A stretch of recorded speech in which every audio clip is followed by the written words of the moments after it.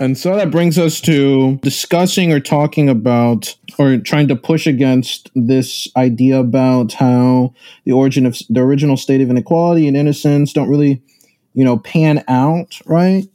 As they go on and say, living in a truly egalitarian society might be possible if you're a pygmy or a Kalahari Bushman.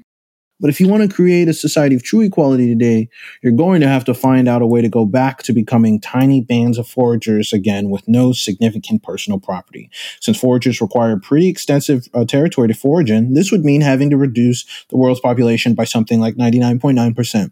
Otherwise, the best we can hope for is to adjust the size of the boot that will forever be stomping on our faces, or perhaps to wangle a bit more wiggle room in which some of us can temporarily duck out of its way. Lovely, right? So laying it out, the first step for getting out, from freeing yourself from the mental prison of Hobbes and Rousseau, right, is to simply abandon this Garden of Eden narrative, right, and this idea that for hundreds of thousands of years, human beings who were, as far as we can tell, cognitively similar to us, even if they don't have all the fucking, the furnishings of the cultures and the innovations and blah, blah, blah, the bullshit, whatever narrative or good faith argument you want to approach and take from this.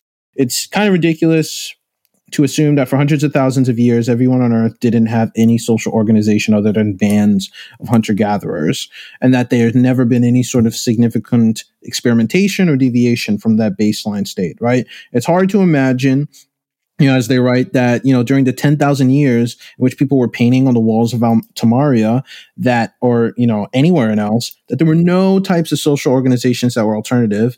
It's also kind of ridiculous to assume that they didn't have the capacity to experiment with social organization, because is that not a core part of what has driven human history and has driven humanity, to constantly tinker with the social arrangements and relations that we're in?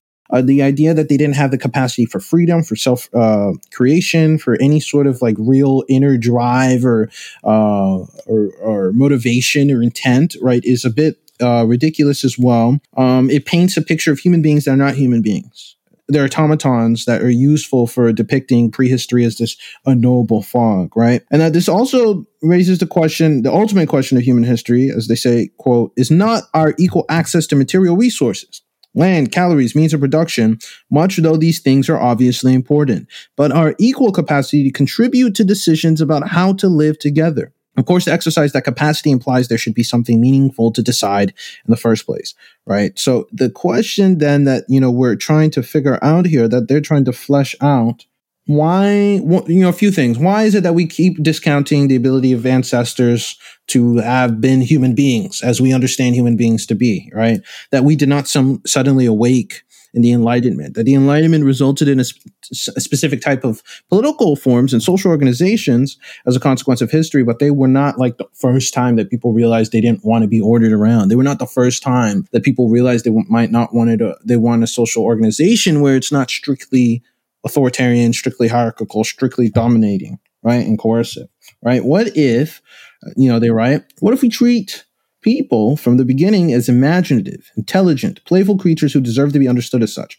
What if, instead of telling a story about how our species fell from some idyllic state of equality, we ask how we became to be trapped in such tight conceptual shackles that we can no longer even imagine the possibility of reinventing ourselves? And I think that is also one of the reasons why this kind of like feeds directly into why we're talking about it on TMK, right? We are constantly saying the tech that we have is not the tech that we deserve, and it's also the tech that doesn't need to exist. It's a tech that it was chosen, not by us, as a result of decisions by specific investors, concentrations of capital, government bureaucrats, individuals, entrepreneurs, right? And sometimes the input of individuals who were not capitalists.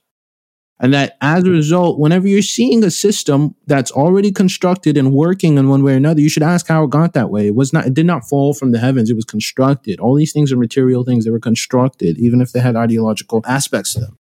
How is it that we're in the world that we're in? Why are we in the world that we're in? Why do we think the things that we think? Most of the things that we think are assumptions that we are told make sense, but that, as they explain, if you look at the record, don't really make as much sense as you would think, and actually are just shortcuts to tell a certain story that is circular and self-referential. this just makes me think of, and this is a bit of a preview of like more to come, episodes of TMK, outputs from my own research project. You know, this year I've been really spending a lot of my time working on this and, project on insurance technology. And so through that, I've also been reading a lot about the history of the insurance industry. And it's been really interesting. I mean, shout out to this book I just finished reading by a historian at MIT named Kaylee Haran, called Insurance Era: Risk Governance and the Privatization of Security in Post-War America is the name of this book. And it's a fantastic history of the insurance industry in the United States over the last 100 years, and finding out that a lot of how American society is currently organized, and in ways that people constantly say it couldn't be organized any other way. You know, we couldn't have social safety nets that are any different. We couldn't have a healthcare system that's any different. We couldn't do, X, Y, or Z in any other way because, that's America, baby, and we're unique. And it's just we're not Europe. We're not Australia. We're not these other places. We couldn't have it any other way. In reality, the idea of personal security, of health insurance, of what it means to govern risk as a community, as a society, all these kinds of myths that have been built up in the U.S. around hyper individualization, every person is responsible for themselves, that healthcare could not be organized in any other way. All of this book traces how these were intentional outcomes by investments and public campaigns and political lobbying by the insurance industry, over the last 80, 90 years. Like, it's not even like we have to go that far back in history to do exactly what you just said, Ed, and trace how what currently exists because of the very intentional interest and investments by a very small group of people, of corporate executives, of industry associations, to be like, oh shit, that's why everything sucks right now, because the insurance industry literally made a blueprint for this is how risk and security will be organized in America because it benefits us for it to be organized in that way. And lo and behold, that's exactly how it was organized. We don't have to go that far back in history to see exactly that, and to see all these contingency points where things could have been different, where there is these, forks in the road, where, which way Western man, one way was chosen because there was a lot of money and power and influence pushing us towards that one way versus other equally possible alternatives. More to come on that as I do this project on insurance and just start putting more red string on my cork board and being like, damn, I had no idea. So much of what's wrong in the world, it's the insurance industry. It's their fault. This is my new conspiracy. I mean, they are. Yeah, they are. I mean, it's like what you talked about and what in one of your pieces. I remember one of the first pieces of yours that I read that you wrote after I read your book was about risk pools, right? And it had this really fascinating quote in there about how insurance is one of the great ways to privately regulate individuals' lives, right? Mm-hmm. Because you can just immediately circumvent and punish them for decisions, right? You don't even really have to.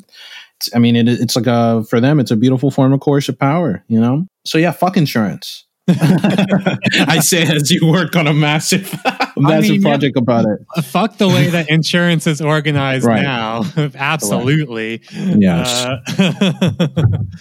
All right, I derailed us a little bit there. Okay, I'm going to be the showrunner now. I got this.